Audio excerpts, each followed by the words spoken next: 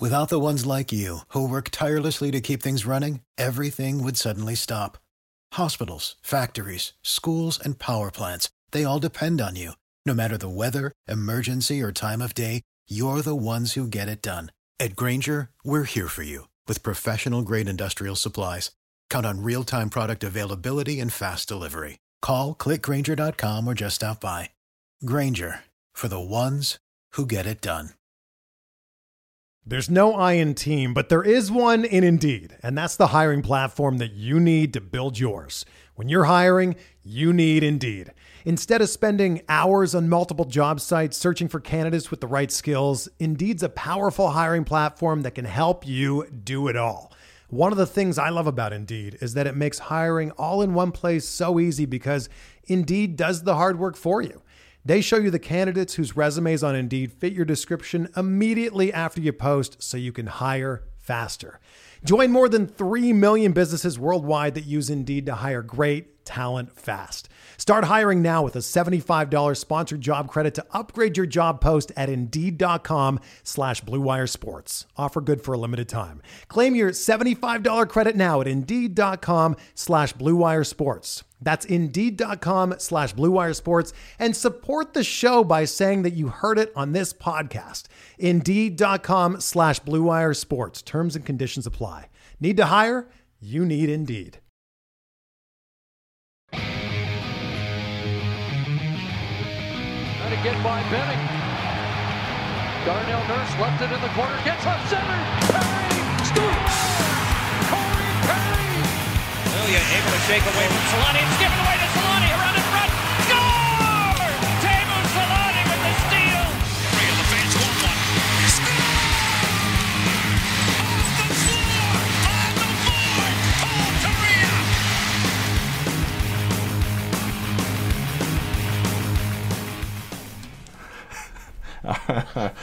Well, I think part of that got caught, but welcome to the show, everybody. We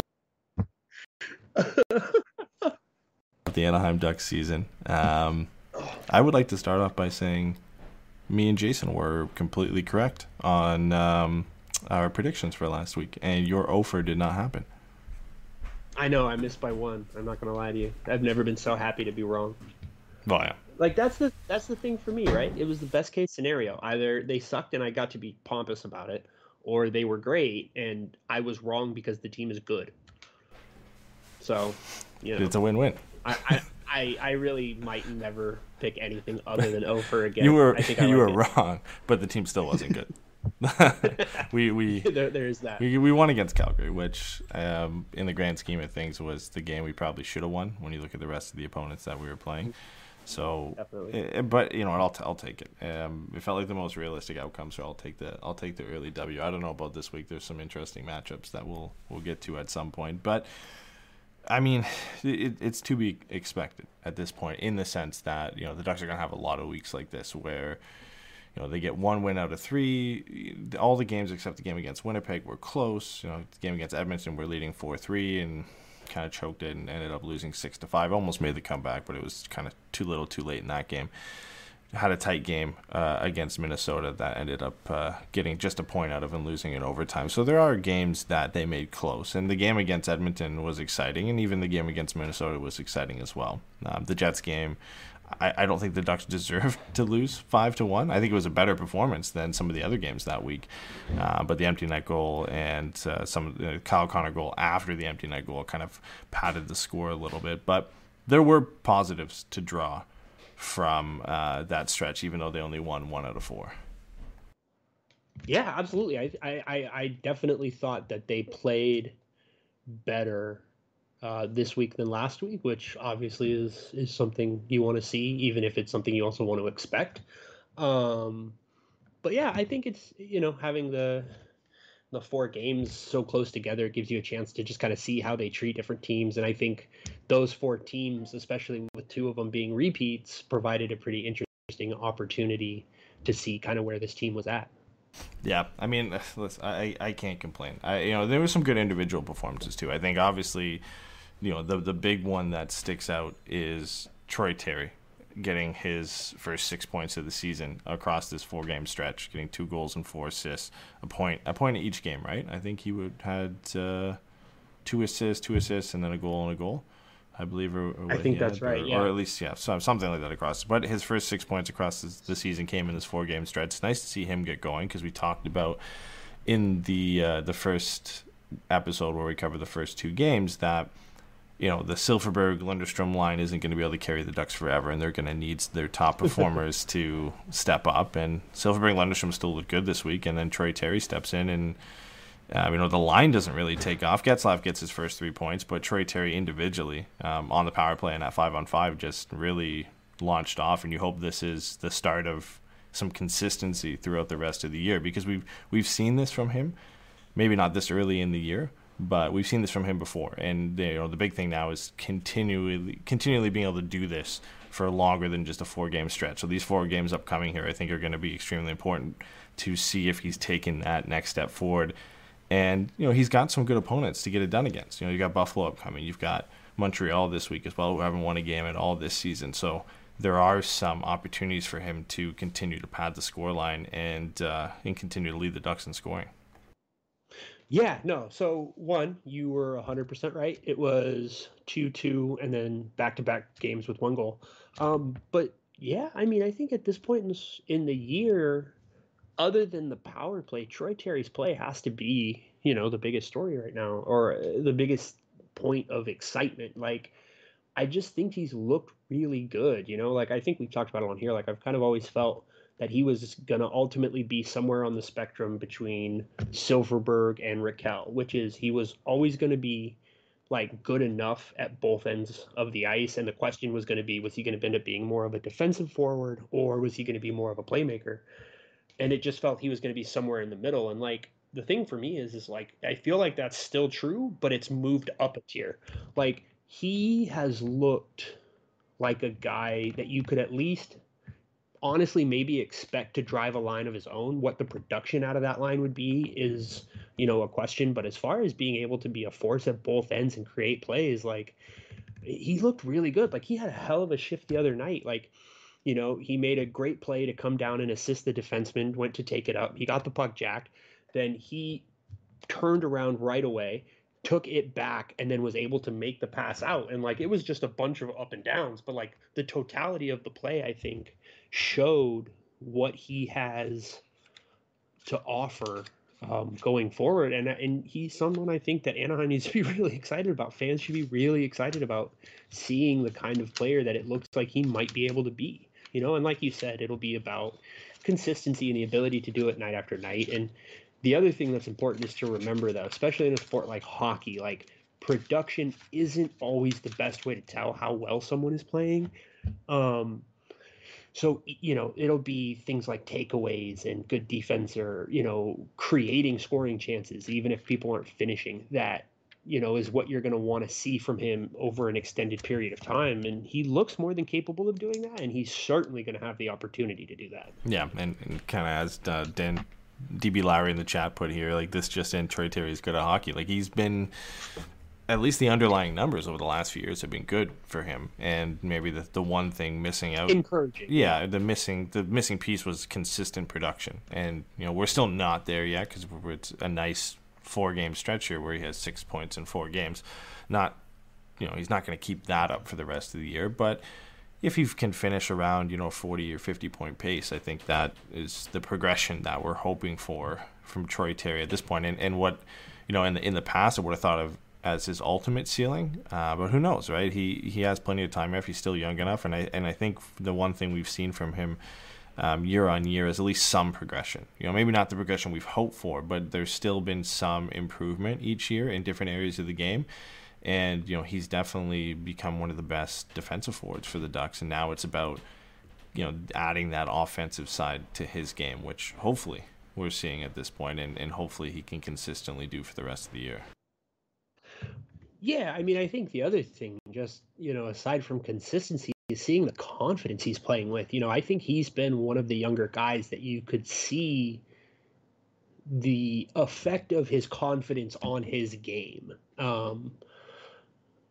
he just didn't see, he's not as aggressive and he's not at both ends of the ice. You know what I mean? Like I don't want to bang on about one play, but it just comes to mind so well. But like that shift that I was talking about, like he fucking jacked that dude's stick up. Like that was not a half-hearted thing. Like he made sure that stick was leaving the ice. Like, and it's an effort play, but I think it's indicative. And so, to see him do this is very, very encouraging. And like you said, there's a decent shot that 50 points is a step in the right direction and not the destination that maybe we felt it was. I mean, and this is why, for to some good and to some bad, this is why I've always kind of felt like it was important to be patient and wait till the players kind of hit 150, 200 games as far as just career numbers, just because there is something to be said for that repetition and that confidence that you gain. And now that they have larger roles, you're seeing the benefits of them kind of having a little bit, I don't want to say more leash, but like you're seeing the benefit of giving yourself a little bit of a break from being hard on them for not producing right away. And so I think this is largely encouraging. And Troy Terry looks to be potentially a quality core member for this team moving forward. Yeah, and they're going to need that. And unfortunately, I was going to bring up Max Jones here as another guy who we would like to see that sort of improvement from. And, the bad news comes out that he's out 4 to 6 months with a torn pectoral muscle, which is just awful news, not only for the player himself, but for the team and, for us as well as, us as fans wanting to see him take that step forward this year and become a bit more of an important player for this team and a top six forward, and a guy who can not only contribute with his physicality and the rough edge to his game, but also contribute offensively. So that's a tough loss, dude. We don't want to see that. I mean, if you want to try and draw positives from it, if you can, it does potentially open up a spot for McTavish to stick around for the entire year. It can provide maybe the same size and net front presence that Max Jones could. And it's another spot on the left wing where McTavish has been playing that maybe he could slot in there. You never want to see that at the expense of another player. But, in these situations, I don't want to dwell too much on the negatives of Max Jones being out and how much of a bummer it is for him and for everybody involved. And rather, us kind of dwelling on that, discuss some of the positives that could come out of it. And, guys like Sam Steele, who got a shot on left wing this week and had a great breakout game and had 2 goals. And like I said, Mason McTavish and potentially Benoit Olivier Groux if they move him off center. And Milano, who checked in this week and got 1 game in. Like, these are the guys who could benefit from that. And we get to potentially see some more of these guys with Jones out for the foreseeable future. Yeah, I mean, that's the lemonade part, right? That's what you're talking about. Like, yeah. Max Jones is at a point in his career. He just signed that contract. I think him and the organization are kind of on the same page as what his expectations were going to be going forward this season. We saw the situations that they were putting in him, and we've seen, Dallas Eakins sing his praises early in the season as just far as the kind of energy he brings around that team. Like, I don't think anybody thinks it's a better team without Max Jones, right? And you always would want him to have this time to grow and develop and just to become the impact player so many of us think he can. But the unfortunate reality of professional sports is guys are going to get injured, and it is how you respond to those injuries that ultimately kind of dictates the fortunes of your franchise, right? And because when injuries happen, that's a crack in the process. And so that's when you're forced to adapt, and that's when, like, you kind of show what you're made of, and like that's when you actually get paid to do your job. So yeah, there are some positives to pull out of this that you would have, rather had in a different way. But like you said, you don't really want to dwell on the fact that Max Jones is going to be out for so long. And so what you try to do is find the positives on it. And like you said, an opportunity for Mason McTavish to get more ice time. I had one of my notes from this was like, is it too early to say that they miss Mason McTavish? Because like from an energy perspective, like he's the only one out there with that kind of Max Jones and maybe Sonny Milano, where that just kind of fucking go. Like Mason McTavish is just, it feels like one of those things where it's just like he knows he's not supposed to be there based on everything, and so he's just going to go all, like, it feels very Rudy-ish. Like he's just, I'm going to go as hard as I can every chance because I'm not going to give them a reason to take this away from me. Yeah. Or at least it's not. Yeah, it's not going to be a reason of his doing that he didn't play well or anything like that. Exactly. Ultimately he might get sent down because he's waiver exempt, but at least he'll know that it wasn't because he wasn't playing well. Exactly. You can look when you're that that young in this kind of league, in this career, even on a bad team like Anaheim, the only thing that you can ultimately control is your effort, right? And so if he goes out there every shift and he just shows that kind of effort, he makes it hard for them to take him out, especially for an organization where the head coach is Dallas Eakins, and Dallas Eakins does preach consistency and he does preach effort, as a team. So he's someone, that is going to reward that kind of commitment, I guess. So, but that's exciting. And then, we want to see Sonny Milano get more games. I guess they sent him back down today, and that's a little bit of a bummer because he looked strong. He looked promising in the one game he was out there. So, he was definitely someone I think has a lot to offer, and he's young enough that I think the upside is there.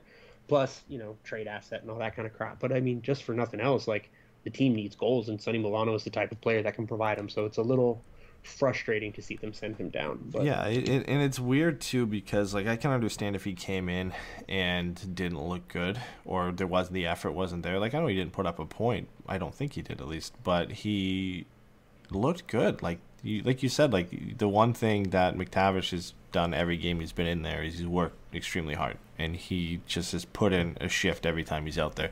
And I felt like Milano did that in the game against Winnipeg, I believe is the game that he got in. I felt like he played well, and maybe he's a victim of the fact that the Ducks lost that one at an ugly final score 5-1, and he's the easiest one to just say, okay, we're sending you back down. And Maxime Comtois was scratched for that game, I believe, as well, so you're not going to do that forever. So I get it at the end of the day, but you got to reward a kid that's trying to break into the lineup for an effort like that. And if it means Grant comes out or Delorier comes out for Milano to skate on the fourth line, maybe that's not the best place for him, but you got to show that there's some trust there in the kid, and there's a reward at the end of the tunnel here for coming out and just putting in a good effort and playing well. Otherwise, what's the point of having them around and calling them up and plugging them in for one game?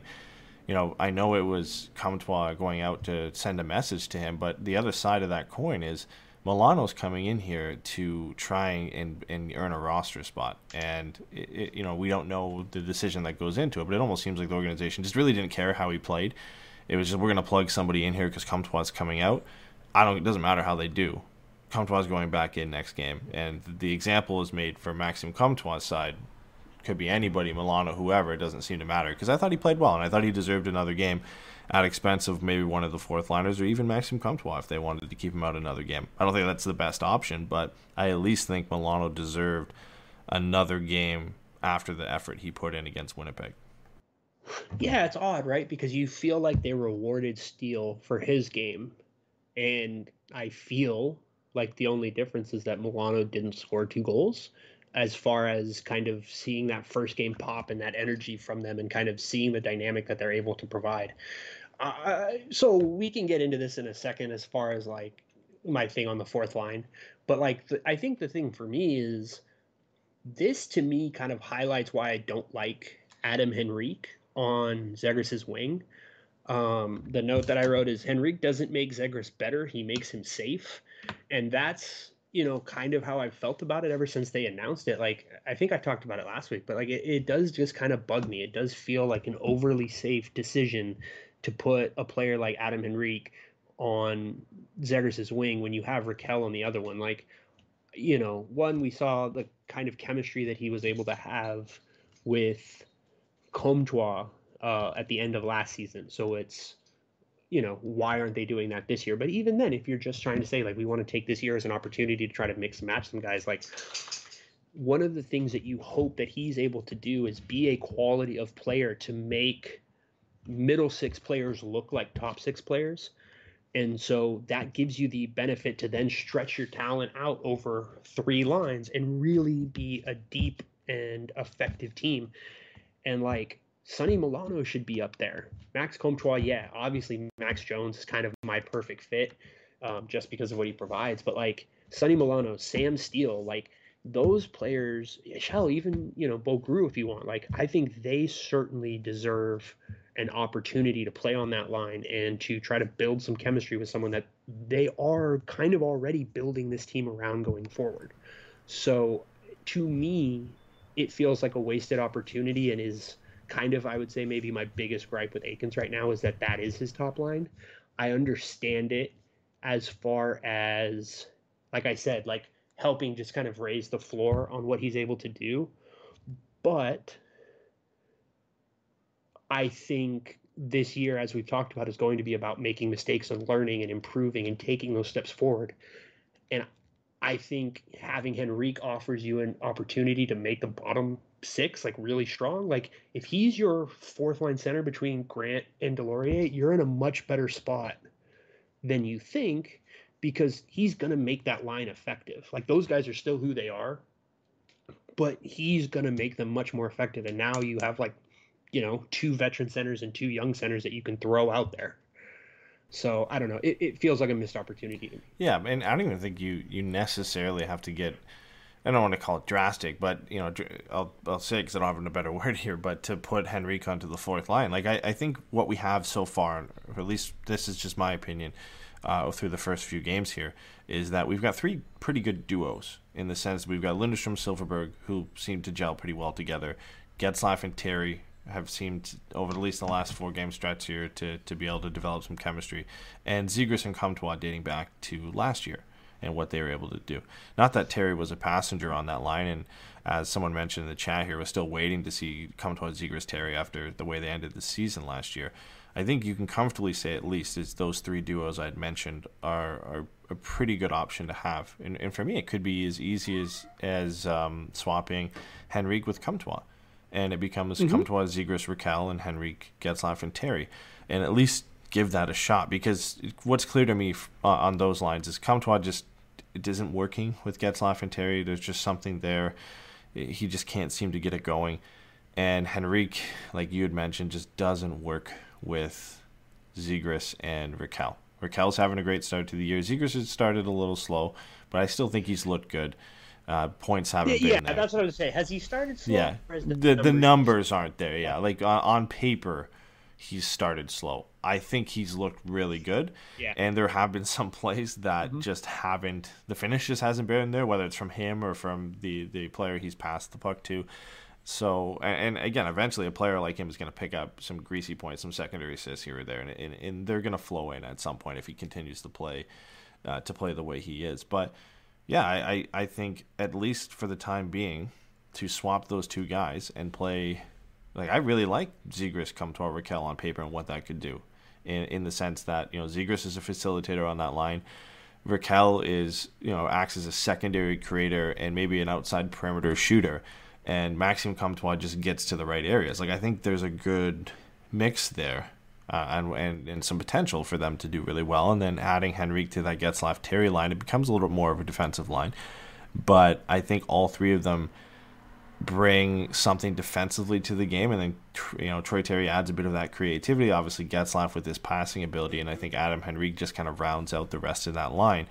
And, you know, whether that gets them going or not remains to be seen, but something has to change. Because I don't think Comtois benefits from being healthy scratched. I know they're trying to send a message, but for me, like, instead of healthy scratching him, why not just put him with the player he had the most chemistry with last year, and that's Trevor Zegras, and I don't know why that wouldn't be your first option. Is it really that big of it? Like, it's not that big of a deal. It's just you want to try and get him going, right? 5 games into the season. Like, I don't know. Like, this is one of those things that I feel like fans can overreact to, right? Or not even fans, like people outside of the decision-making process, right? Because even the media can overthink this shit. For me, the thing is like, it's a problem when it's it's like 1 game out, 2 games in, 1 game out, 2 games in, 1 game out, 3 games in, 1 game out, another game out. Like, you know what I mean? Like when it starts to become like that kind of thing, I think that's when it becomes a problem. But if it's like 5 games in and they're like, you need to, you know, kind of improve, so we're gonna sit you down for a game and we're gonna let you watch and see how it goes, and then we're gonna, you know, go over film, yada yada yada, and we're gonna would throw you back in there, like, yeah, man, go for it. Especially, and I don't remember which game they sat him down for, but like the first game of a back-to-back would have made perfect sense to me going into that week. I think they sat him for Winnipeg. So yeah, that sounds about right. That was a back-to-back, at that right? point, Second game of back-to-back? 4 games. Was it Calgary, then nobody, then Edmonton, Winnipeg, right? Was back-to-back, I think? I have to remember that. No, Calgary, Edmonton. Okay. Yeah. So the they played in the third game of back-to-back. So, they benched him for that one. But like, so, I just I definitely get your point, and I do think there's obviously something to be said for you should maybe look at putting him with Zegras first, given the kind of chemistry they showed at the end of last season. But if you're going to sit him down, I'd rather you do it game 5 or game 4 than 35 or 36. Like, I'd rather at that point it's a little bit more about getting out, because if the conversation's still happening, then that's one thing. But if it's something that you're letting sit for 30 games, like, that's annoying to me. And case in point, it's not something you want to do. Case in point on overreacting. Like, we went into this week, in the first game of this week against Calgary, Troy Terry had no points. It was 2 games, but he had no points and didn't look great. And we're all sitting. We didn't sit here and overreact and say, "Oh my God, Troy Terry hasn't gotten going yet. What's going to happen?" But there was some discussion that we had about, okay, like, when's he going to get going? When are these top guys, Comtois, Terry, Zegras, Raquel at that point as well, when are they going to start contributing to offense? Because the first 2 games were all Lindstrom, Silfverberg. And then guess what? We go into this week, Rickard Raquel has 3 goals. And Troy Terry puts up 6 points in 4 games, right? And then all of a sudden they're fine. And nobody's talking about how, the first 2 games they didn't put up any points. Now it's, okay, Comtois has no points in 6 games. What's going on? And we have 4 games this week. We could come out of, on a week from today, we could record a show on this upcoming Sunday, and Maxime Comtois could have 3 goals and 2 assists in the 4 games this week, and we won't even be talking about it anymore. Like, he's that good of a player, and it could be anybody. Like, it's 6 games. It's a very small sample size to get that upset about. You can say it's concerning, and you could throw things out like we did here, that why not put him with Zegras and just help trying to accelerate that process to get him going and lean on things that worked last year. But I'm not ready to say, oh man, Maxime Comtois is a one-hit wonder, he's toast. Like, we're not anywhere near that point yet. Would I love to see him get going? Sure. But I would have also, at the beginning of last week when we recorded this last show, say I would have loved to see Raquel get going. I would have loved to see Getzlaf and Terry get going. Would love to see Lindholm get on the board, and then they all get on the board. They all put up points this week. They all look good this week, and the same for Zegras. There's a lot of overreaction. You even hear the broadcast getting on him for back passes. I don't know if it was you who tweeted it out or somebody tweeted out about the broadcast getting on Zegras for drop passes when Getzlaf makes like 3 a night, and it's okay. And Zegras makes 1, and oh, dude, no. Time he made a drop pass, I tweeted out something positive. I was like, he's the son of the father, man. Like, that's how I know he's the chosen one. He's our next one in line. He's Paul Atreides. But he's got 1 assist in 6 games, and people are going nuts, right? So here's the thing, right? Mason McTavish has twice as many points as Zegras and Comtois do combined, which is a bullshit stat. But it's really funny. Here's the other thing that's great. 3 guys are tied at the top with 6 points, and 5 guys after them have 4 points. In total, 15 players have registered at least 1 point, and Maxime Comtois is not one of them. The top 3 are Shattenkirk, Terry, Silfverberg. Shattenkirk is someone that you want to be in that conversation-ish. I think we've all kind of settled down on him. Troy Terry is absolutely that you want to see. And like you said, that popped over 4 games.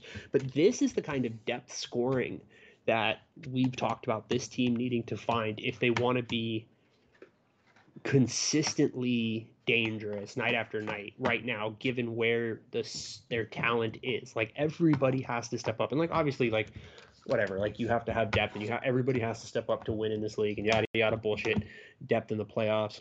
I get it, but like, this is a different circumstance because so many of these guys are unproven, that all of them getting a chance to step forward like this, and more than a few of the kind of like potential middle 6 guys stepping up, is like, it's actually really encouraging to see this team be effective and have the 2 guys you probably most expected to be at the top this year not have any points, or 1 point between them. Yeah, but you know what? Like, For me, and the thing that I kind of bring myself back to reality with is these are likely still the two guys that are going to lead the Ducks in scoring at the end of the season.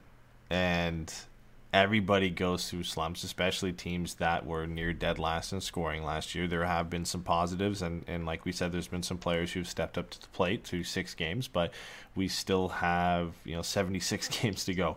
There's plenty of time for Zegras and for Comtois to get going, and for these guys to start back up and get back to the level that we hoped of them for the start of this year. But when you look at it and you draw positives from their play, I think the one place you can look at, again, the points aren't there and the on paper stats aren't there, but when you look at the power play in that first unit with Zegras, Getzlaf, Comtois, Drysdale, right? Like, there is a ton of positives about the way that they work that power play, and there has been success from that unit. I think the second unit's been just as good, if not better at times, but some of the things I noticed from that last game against Minnesota, where just the amount of options that power play has now and different ways to beat a team, it's night and day from last year. And you can see they legitimately put teams on the back foot, which you're supposed to do on the power play, and they do that a lot now. And I think it stems from the fact that, okay, now Drysdale's an option to shoot on the power play from the point. And you look at Troy Terry's goal against Minnesota, the deflection. I think there's been 2 goals that the Ducks have had on the power play this year that were deflections off a Drysdale point shot. I believe it was Henrique and Troy Terry in the game against Minnesota. He's become an option now because he's so good at getting pucks through on net and finding players in front of the net for the deflection. So he's now an option. You've got Getzlaf on the left circle as a one-timer. You've got Zegras on the right side as a one-time option, and you've got Comtois down low in front of the net, or kind of right in the blue paint, where we saw a lot of passes from Zegras down low to Comtois for that kind of in front of the net option, whether Comtois is going to pull it to his forehand and shoot, or go back to the point, or go cross crease.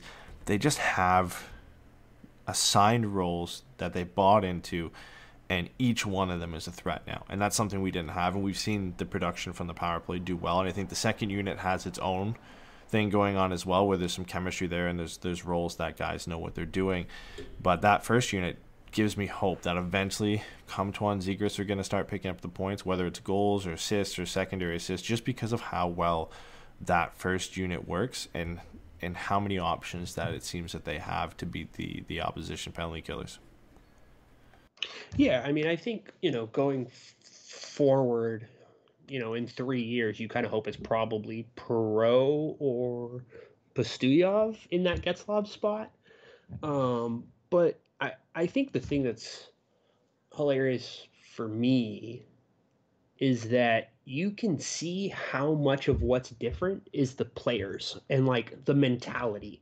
Like, the way that Zegras and Drysdale play, like, they play with purpose. You know what I mean? Like, it always kind of felt to me like previous power plays were just kind of listless and waiting, and they were, I don't want to say like too cute, but like they overthought everything, and they hesitated to just get pucks on net. And like, seeing that, these young guys are like, oh shit, we're just couldn't get the puck on net. And then finally at age 45, Getzlaf's like, yeah, sure, I'll start shooting. Let me shoot the one-timer. Like, like the broadcast is like, yeah, Getzlaf actually asked to be the first one-time option. I was like, oh, too bad he's never had the chance to do that. They would never have listened to him before this year. But it's great to see. It's just, I mean, look, man, we fucking called it. Like, sorry, but I'm going to be fucking happy about us. We called it, man. We said, and obviously this is very basic, but everybody shut up. We're going to be happy and take the credit. It's goaltending and the power play has kept them in the games that they've been in. Like, their 5-on-5 play has improved over the course of the, 5 or 6 games. But none of it has been to a point that you're like, oh, what's carrying them is 5-on-5 play. You're like, no, the goalies are standing on their heads and the power play is producing in a level that we've never seen this power play produce at.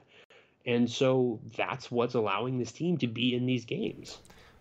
And that's what's making them close. Yeah, so and we're very smart, and people should listen to us. I think even in the games where the goaltending hasn't been superhuman, I don't want to say bad because they weren't bad, but you look at Stolarz in the game against Edmonton and Gibson in the game against Minnesota. They weren't excellent in those games, but they were okay. They weren't at the same level as Gibson stopping 41 shots against Calgary, or the 33 saves he made against Winnipeg. They weren't at that level. They were still good, but the Ducks compensated that with timely scoring and goals on the power play, and that's something we didn't see last year. The Winnipeg game is a one-off, and I think that game on a scoreline, when you look at 5-1, looks a lot worse than it really was. I think it was more of probably a 3-1 game. Obviously, there's an empty netter in there, and then the final Kyle Connor goal after the empty netter as well was a breakaway. So it is what it is at that point. But I think they've at least been able to hang around these games, and they've made it closer despite, the goaltending is not always going to be perfect, and we've talked about that. And the Ducks are going to have to find a way to win games when their goaltending isn't at that level, and I think they've been able to do that. There's no I in team, but there is one in Indeed, and that's the hiring platform that you need to build yours. When you're hiring, you need Indeed. Instead of spending hours on multiple job sites searching for candidates with the right skills, Indeed's a powerful hiring platform that can help you do it all. One of the things I love about Indeed is that it makes hiring all in one place so easy because Indeed does the hard work for you. They show you the candidates whose resumes on Indeed fit your description immediately after you post so you can hire faster.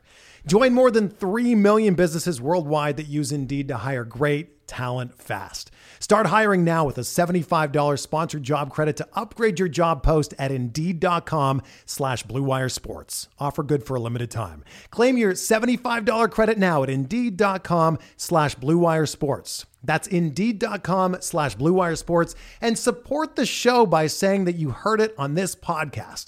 Indeed.com/Blue Wire Sports. Terms and conditions apply. Need to hire? You need Indeed. Yeah, they can't rely on their goaltenders to be Dominic Hasek level players. It's weird that Anthony Stolarz manages to stand on his head a couple of times, and this team's like, fuck it, let's just make him do it forever.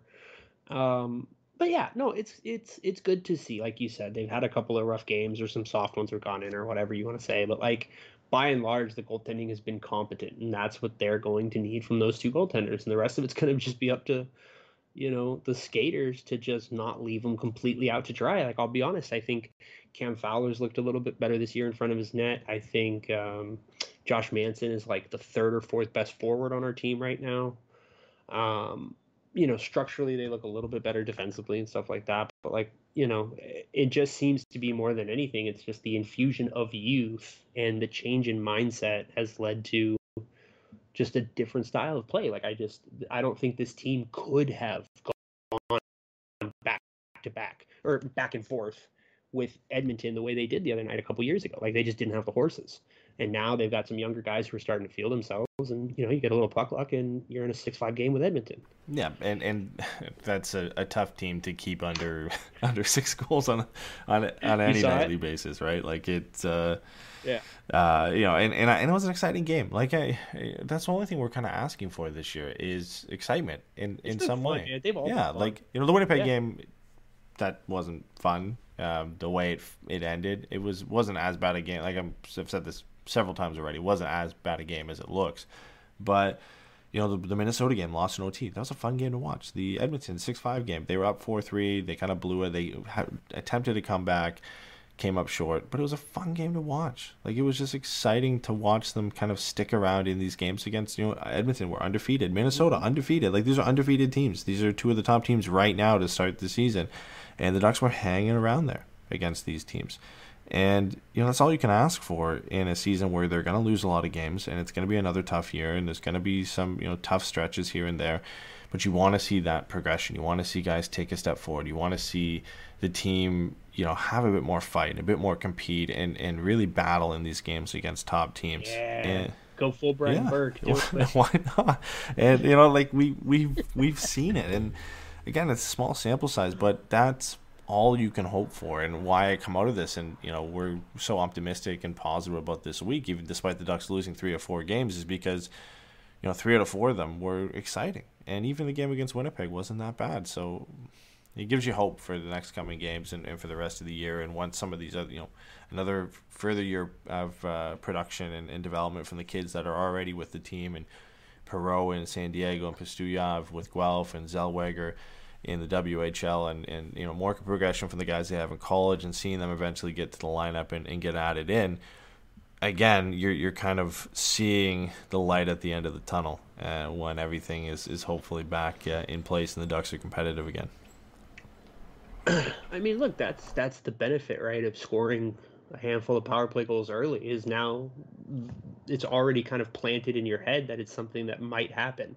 And just that little bit of hope, that the power play is at least a thing that other teams should be concerned about. Like, I don't think any of us expected to go, 3 goals a game, like, every third or fourth game. Like, that's ridiculous, obviously. But there is enough talent there and enough purposeful, playing right now with that unit that there's enough to be excited about right now. Now, when we get into January and the power play is not doing well and Gibson and Stellaris are run down from having to make 50 saves a game. I don't want to take this slander right now. No. But that's what I'm saying, right? I'm not even trying to. It's just like that's gonna be, that's gonna be tough whenever we get there. But right now, early in the season, what you're seeing out of this team is a version of it that can compete in most games. Yeah, and that's what you can hope for, and that's the most you can hope for right now. It's just competition and exciting games and sticking around, and the difference between teams who do that and the elite teams is the elite teams can finish off another team, close out a game, get the win, find different ways to win games, and that's the next step of development for the Ducks, is to get from a team that can just compete and keep it close to a team that can take it that next step further and get the winning goal or make the winning play and really just kind of push into that next level, and they'll get there. And I think we're all confident eventually they will. The pieces are coming together, and hopefully another big piece in the draft this year. But you want to see those progressive signs that they're getting back to that place, and we haven't seen that for a while. So I think again, only 6 games, but we'll see what we're saying 20, 25, 30 games from now, and hopefully it's the same thing. But optimistic signs, to say the least, at least in the beginning. All right, to wrap up the kind of weekend review here, we'll pick our best and worst performers of the week. I think we'll probably both have the same guy for best performance. So we'll start with our worst performer of the week. Do you have one, or do you want me to go first? You go first. Give me a second. All right, I'll probably get some hate for this one. I don't want to say the guy I'm gonna say, but I hate picking on the fourth line because it's too easy. Like to say every week in and week out, I could say Deloria and Grant are the worst players, and I'm probably not wrong, but it's so obvious to pick them every week. And I think for Maxime Comtois, it's not like Zegras where there's been progression and you've seen he's playing well and the points aren't there. For Maxime Comtois, I think there's still something missing where he hasn't been playing that great and the points aren't there. And for me this week, adding in the healthy scratch, I think he was the most disappointing player on the team. I think everybody else kind of took it a step up from where they were or in the way they were playing in the first couple weeks, and Maxime Comtois just hasn't done that for me. So reluctantly, he's my most disappointing player of the week. My most disappointing player of the week is Max Jones because he's hurt and I'm going to miss my big, beautiful boy. I'm going to say something embarrassing real quick. I had literally no idea until like a week ago that he was American. I just assumed he was Canadian. Really? I feel like an idiot. Yeah, I just assumed he was Canadian because he plays hockey and he played in the OHL. So I was like, yeah, he's got to be Canadian. That much more. Whatever. I love that much more. That explains why he's like actually cares. Your two favorite he's American nice. players, or at least to my knowledge, both played for the Knights, and both are American, in Matthew Tkachuk and Max Jones. They're beautiful boys. But no, I honestly, for me, I have to say Bo Gruel, man. He had a bad week. Like, I don't think any of it is unexpected, given how quickly he jumped up, given how little experience he has, like, at an NHL level. You know what I mean? Like, the games that he's played this year, the only games he's ever played, like, I'm not holding it against him, but, like, I thought when he was up in that first game, he looked a little bit stronger than he kind of has been as the week has gone on. And, like, again, that's to be expected. He's never done this before, but it was something that I noticed, and after having a strong first game, it was something that I picked up on. Yep. No, I can see that. And he had a strong first two games, or at least a strong second game for sure, where he looked a little bit more comfortable. And I feel like that faded slightly. And it's tough. Like the line mates he's playing with are Deloria and Grant. So it's really hard to stand out and look great because I don't think he's a player that can do things on his own and drive play on his own. So he's not going to get a lot of support in that from Deloria and Grant. So it is hard for him to stand out. But I feel like his play on the penalty kill wasn't as, exciting, and he wasn't as driven, it seemed like, in the 4 games. And it's tough to keep that up consistently. But I saw him fade away a little bit from those first 2 games, which I could kind of understand why you went that route. Yeah, I mean, look, in his first 6 games, he's going out there and he's playing against Connor McDavid. He's playing against, Nikolai Ehlers, Kyle Connor, Pierre-Luc Dubois, Kyle Connor, Kirill Kaprizov. Like, he's not going up against schmucks. Like, he's kind of getting thrown into the fire. And like I said at the beginning, like I'm fine with it because he's got to learn. And I kind of just think baptism by fire for a checking center makes a lot of sense to me because you're not trying to get his offensive confidence up. What you're trying to do is give him the reps at the defensive or at the pro level for him to learn all the little things he needs to learn about timing and skill sets and what to look for right at the next level. Because every time you go up, the guys get better. And you, as a defensive player, you need to adjust quickly. And so I just don't think that him getting torched every night is necessarily the worst thing as long as they're handling it right away from the puck or away from the ice, as long as they're talking to him and communicating him with. Being with Grant and being with Deloria isn't necessarily the most beneficial situation to walk in for, but the kid's going to get his reps this way, and they play Grant more than they should, so what are you going to do?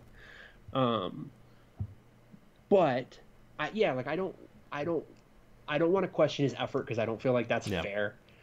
But I will say he did look tired. Like it takes something out of you. Yeah, and again, 3 games in 4 nights and 4 and 7. It's a whole other fucking level. It was a tough week. I mean, literally, it's the first 6 games he's ever played in the NHL. He played in that stretch and against those players. Like, yeah, dude, you're gonna get put on your ass. It just happened.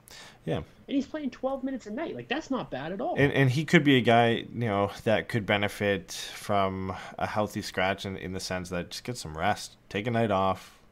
Relax a little bit. We'll throw you back in. We got a back-to-back coming up this week where I think they could do that, and that would be a nice time for him to get a rest. Whether he plays the first 2 and then gets the second game of the back-to-back off, or plays the first game of the week and gets the first game of the back-to-back off, that could be a good time to just sit him down and say, hey, like, this isn't because you're playing bad. This has nothing to do with that. Like, just take a break. Like, this is your first 6 games, 7, 8 games of your NHL career at that point. We're not trying to burn you out here and run you into the ground. We're going to take our time here and give you a break. And I think that could be the best course of action for him in this upcoming week. And we'll see. I mean, the Ducks have a few less players now to replace him with because Milano back down to San Diego and Volkov on waivers for a mutual termination of his contract. Mm-hmm. So 2 guys in preseason that we talked about and said, we'd like to see what they can do for the Ducks this year. They ended up both getting sent back down to San Diego, and then Milano got the cold shoulder this week after having a good game and didn't get back in. And now Volkov's likely off to the KHL, you would have to assume, or to another NHL team. We'll see how that goes. But I would assume if they couldn't find a trade partner and they're mutually terminating his contract, that usually means a guy probably has offers overseas and cannot have an NHL contract to go do that. So we'll see. Well, I was hoping he would do well in Anaheim. I don't chalk this up to what a lot of people are saying is poor asset management again. It's not like Volkov was amazing by any means and would ever be more than a decent bottom 6 forward for the Ducks, which we have a ton of. So I'm not upset about this by any means, but it does suck to see him go because I would have liked to still see him play over Grant or Deloria, or at least get a couple games. But at the end of the day, it's not a huge loss for the Ducks. Yeah, so the thing I would say is I would imagine what they do just based on the way the week is played out. I think at this point the best thing that they can do is Get Grew to like 2 more games. Like, is he still on like the 10-game thing? Is that still like, is he still on a 10 NHL game? Because I know he's been like in the AHL, so I don't know how that works. But like, if that's a thing, I would get him to 8 and I would send him down. If it's not a thing, then I would still consider, getting to a point in the next 3 or 4 games where you let him run out there and you just let him go for it some more, but then you send him back down and you go, all right, man, like, you're not ready, but we appreciate it. And we are going to bring up Milano. We're going to, make sure Steele is getting into the lineup more regularly right now, especially without Volkov. Like, they have somebody to be there. And, hopefully down the line, you do see them trade somebody. Maybe it's Raquel, maybe it's Grant, maybe it's, they get that imaginary first for Delorier. Like, if they move a forward, then I do think you can look at Grew and expect him to be probably the first one up. But at this point, unless they think he's closer to being NHL ready than he looks to me, and obviously they know better, I think it's been a very beneficial thing for him, and you send him back down and you just let him go for it down there and get some more experience at the AHL level. Yeah, I think that's what we see at some point. Maybe even this week, like you said, is Grew back down to San Diego, and not necessarily indicative of his play, but just to, again, maybe it's to give him a break and build his confidence back up, and when he does come back up, put him in maybe a bit of a better position than playing with Delorier and Grant. So we'll have to see. I would love to see him stay up. I think he plays a role that, no matter where in the lineup 5-on-5 he's playing with the Ducks, I still think he can contribute and be a positive asset for this team on the penalty kill.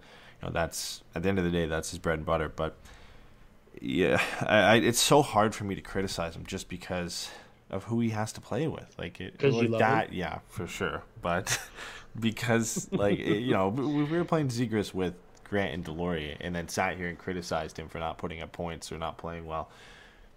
It's tough, right? Yeah, and we probably would be talking about that. We've seen Nick Delorier score goals. Okay, if Zegras is this elite setup, no, I'm sorry. Dig yourself a hole there with that one. But like, more than anything, I think think about how much Grew, especially if that 10-game thing doesn't matter as Raquel's goatee. Thank you very much. Told us in the chat. If that doesn't matter, what the fuck, man? Play Grew with Henrique. If anybody can use a solid, competent two-way center or even winger who has defensive experience or center experience, who obviously you can put in to win a faceoff, like, fucking hey, what are we doing? Like, if that fourth line is Henrique, Delorier, and Grew, I feel very differently about it. Like, I just think, again, like, one of my notes was like, we have to not overreact to the fourth line, or we have to let it go. Like, those two guys are going to be there until time immemorial, and we just have to all live with it. But that being said, like, I as far as trying to put out the best 12 guys, trying to put the guys in a position to succeed, I do understand with why someone like Grew might be really beneficial for him to play with a guy like Henrique. Like, that seems like a very natural pairing to me, because I think in a lot of ways, and given what we know about Grew's ability to, like, he has said, I think in an interview before this season with Eric Stevens, he talked about, like, feeling like he's better. He has more offense to his game than maybe people think about. And so, like, yeah, Henrique seems like maybe who you're kind of hoping he becomes. Like, 15, maybe he's like a 10 to 15 goal guy, 25 points or 25 assists, maybe if you're lucky. But just being able to be that depth, strong, responsible two-way center would be really huge. So why not play him with someone who has been that throughout his career? Yeah, and if Benoit Olivier became Adam Henrique in his peak of his potential, I'd be completely fine with that. I think having a, when we look at, dude, if he became Casey Cizikas, I would die happy. And like, I'm not being funny. Like, Casey Cizikas is probably the best six center in the league. Well, when you think of what the Ducks have, and Benoit Olivier was never going to become. Or never projected at least to become a top 6 forward. It may be in a extreme circumstance he could become that, because you can't say that never could happen, because anything could happen. But Yeah, if he becomes Casey Zizekas, a really good shutdown defensive center who can slot into your third and fourth line, there's nothing wrong with that because the Ducks don't really have anybody who projects as a future kind of penalty kill specialist, shutdown center. Maybe Isaac Lindstrom, but I feel like he's almost gotten more away from that as he's developed. He kind of came out of the draft as being lauded as this guy who's going to be a really good shutdown two-way center, and I still think he is that to some extent, but that is what Bogru is supposed to be. He is supposed to be a defensive specialist guy that you can throw it on the penalty kill and he's going to get it done. That is what he's supposed to be. So there's nothing wrong with having that. And if that's what he becomes, if he becomes a 30-point, 30-point guy, but he can just do that really well, that is a valuable piece for the Ducks because I don't think they have anybody else like that. Okay, so just to ignore the very obvious name, let's just say that this year they finish, high in the draft or whatever, and they take a guy who can be he's a legitimate number 2 center, right? And that makes Zegras your first guy. If you go Zegras, whoever, maybe it's McTavish, and then Lundstrom grew, if those guys all turn into the guys we roughly think they have the potential to be, and that's your 4, Isaac Lundstrom and Bo Grew, again, at what we think they're on pace to be or can be as your bottom 2 centers is really strong. That is the kind of center depth that wins championships down the line, right? That's where you get your Yanni Gourde. The third line is actually the second line, but we also have Braden Point and Anthony Cirelli already. So, it's just a whole thing. And so I think that's the thing for me is, I would love – because, those would be the 2 guys, right, that you would expect to be the guys killing penalties. I do think Lundstrom is that. I do think some of the offense has been really nice to see, but I don't want to think that he's going to all of a sudden be a 60-point player. So, I'm not going to stop him if he wants to be that guy. But I do think there is a lot of value in him to just being a really high-end third-line center. Yeah, and I think I hate comparisons because it's very hard to compare a player completely to another, but you're looking at maybe stylistic comparisons. If you say Lindstrom can become that Yanni Gourde, Adam Henrique for you, a guy who can put up 30 to 40 points, be very responsible in his own end, but also have those flashes of brilliance offensively, which I think Lindstrom could be. It's a very good utility guy to have as your third line center. If we say Bogru can become a Casey Zizekas type player, as an example, that's a very nice player to have as your fourth line. Go ask Islanders fans how much they love having Casey Zizekas and Cal Clutterbuck on their fourth line, right? And they still get it done offensively every now and then, and aren't an anchor for the team defensively. They are an asset for the team.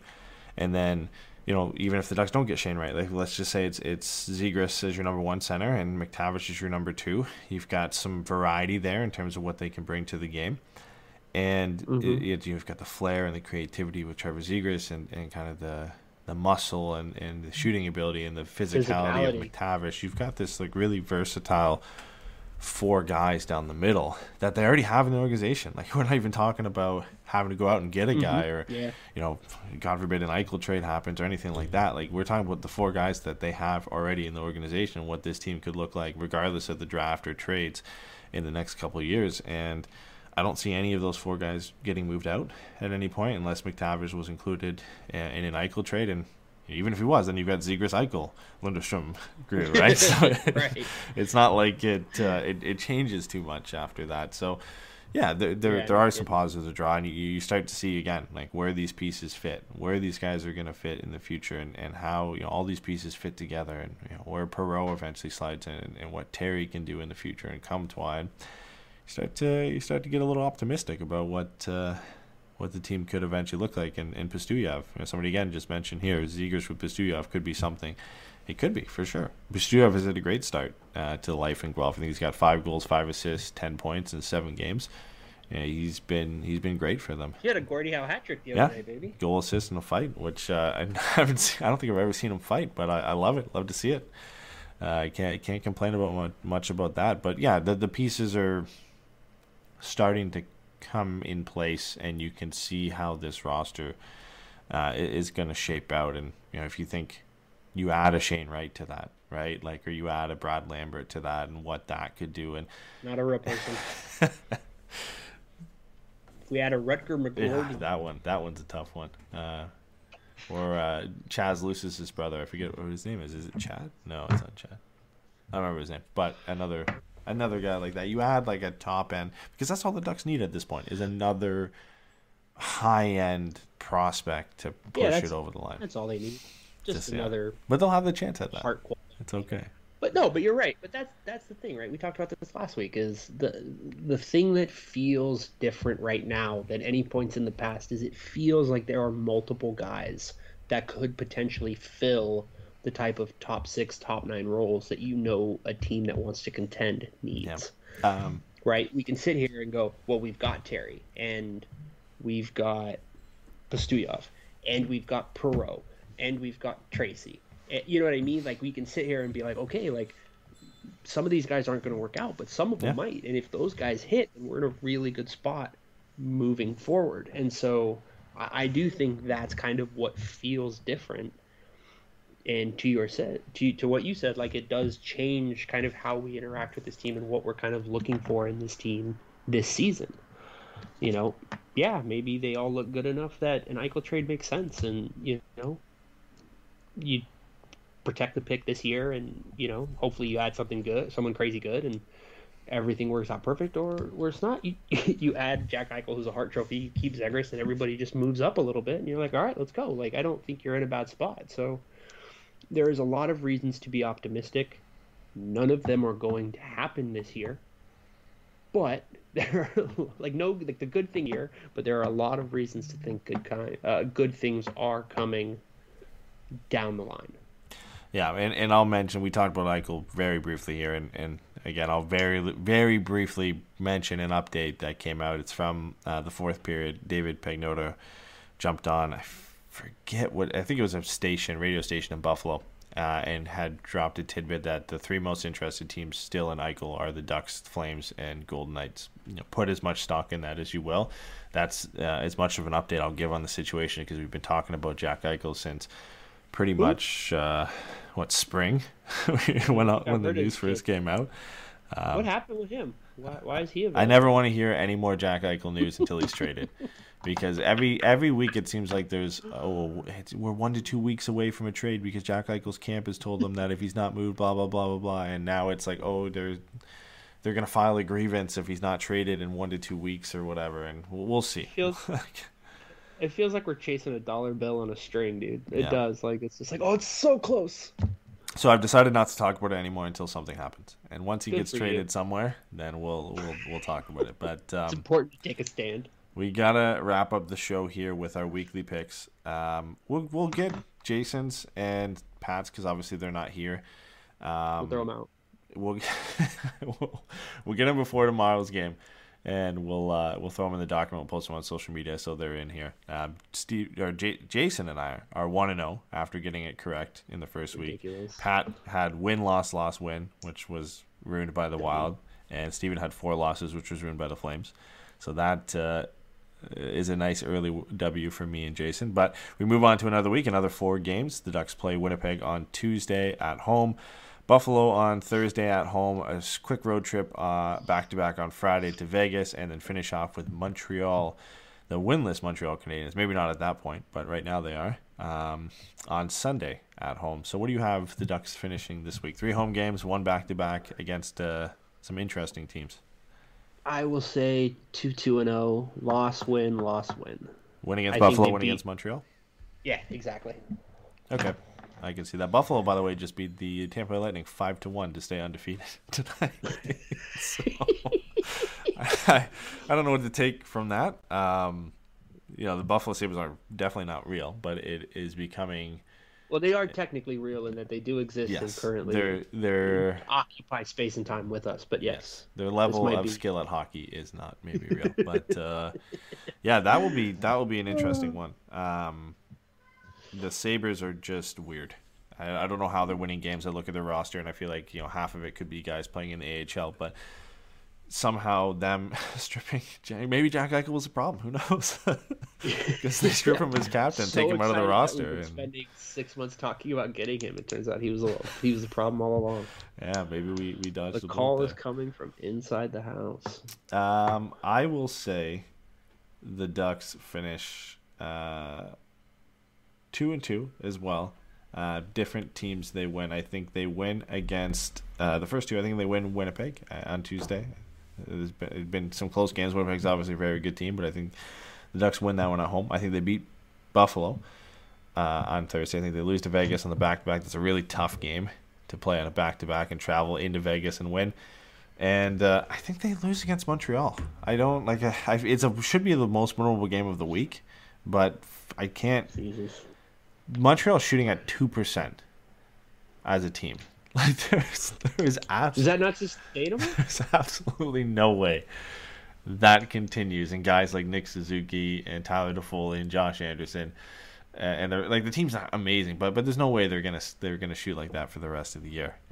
Whether that breakout game comes against Anaheim or before, but the floodgates are gonna open at some point for them. If a year after they rode Tyler Toffoli turning into Brett Hull to the Cup final, the whole fucking team shoots like -3%, I would die so happy. If they shot 2% for the entire season, that would be amazing. That would be the greatest statistical anomaly ever. Like that would literally that would just be such an absurd thing that you would just have to say this doesn't mean anything and weird and just completely ignoring it. But oh my God, what a ride that would be! That would be incredible. I'm all here for the Montreal Canadiens not doing well this year. I love it. The only thing about that is it probably ends with them getting Shane Wright. Yeah, which would be over us too, which would be disappointing. Yeah. A couple predictions in the chat. Brett says that the Ducks will finish 3-0-1 with an OT loss to the Jets. He said they're going to go 0-4. I see it right here. Well, he's got two predictions. Cheap. He said 0-4. And Raquel's goatee said 3-1 with a loss against Vegas. That loss against Vegas almost just seems like a foregone conclusion. I just hope it's a competitive game. That's all I'm hoping for at this point. Dude, it's a Friday back-to-back. They're going to get in from Anaheim to Vegas Thursday night. They're going to play Vegas Friday evening at 5. They are going to lose that game by 7. Oh, man. And they are all going to have pictures outside of them, drinking some shitty Corona, at a bar. It's going to be the best. I can't. Them all getting in trouble. I can't get really upset about your picks this week because we both said we're 2-2. I mean, we had different games we're going to win, but ultimately, if the Ducks go 2-2, we both get a W this week. So I'm in your corner for the Ducks. Yeah. The Ducks winning this week. But we'll wrap it there because we're pushing an hour 10. If you want to get some extra content. I said this last week, we still haven't recorded a Patreon show, but we are in the process of scheduling. As you can see, there's only 2 of us today, so we're in the process of figuring out our scheduling and getting things set up for a Patreon show, but we are planning not only a Pucks and Brews, but some other bonus shows upcoming as well. So we'll have a bunch of things getting released on there. So check us out on Patreon. It's patreon.com/forevermighty. We're thinking of doing potentially some extra post games on the Patreon, only in discussion right now, but we're going to see how that works and the logistics on that. But we might be doing some bonus post game shows on there as well, so stick around for that. But thanks for everybody who came out today. It was a surprising amount of people who came out on a Monday night to listen to us ramble about the last week of Ducks hockey. So love everybody that came out live. Thanks for everybody listening after the fact too. But if you do ever want to come out to the streams, we are going to try and be live Saturday and Sundays, but obviously today was a Monday. But the streams are always a lot of fun. So if you haven't come out and checked out the show live, we like to interact with everybody in the chat. So give it a chance. Check us out on Twitch, put on the notifications, come out and check the show out live, and join us for some of the action. So I think aiming for Saturday, Sunday next week, so that Jay can get on, and so hopefully Pat can get on too. Yeah, probably Sunday next week, which makes the most sense. We'll see. I don't know. I can never remember which one's actually Halloween. It doesn't make sense. It looks like I'm getting yelled at by a cat to shut this down. So you want to sign this off for us here, Steven? So. Like Eddie said, we appreciate everybody who came out tonight. We appreciate everybody who listens after the fact, and we promise we will eventually let Pat and Jason also talk. Bye, everybody. Good night.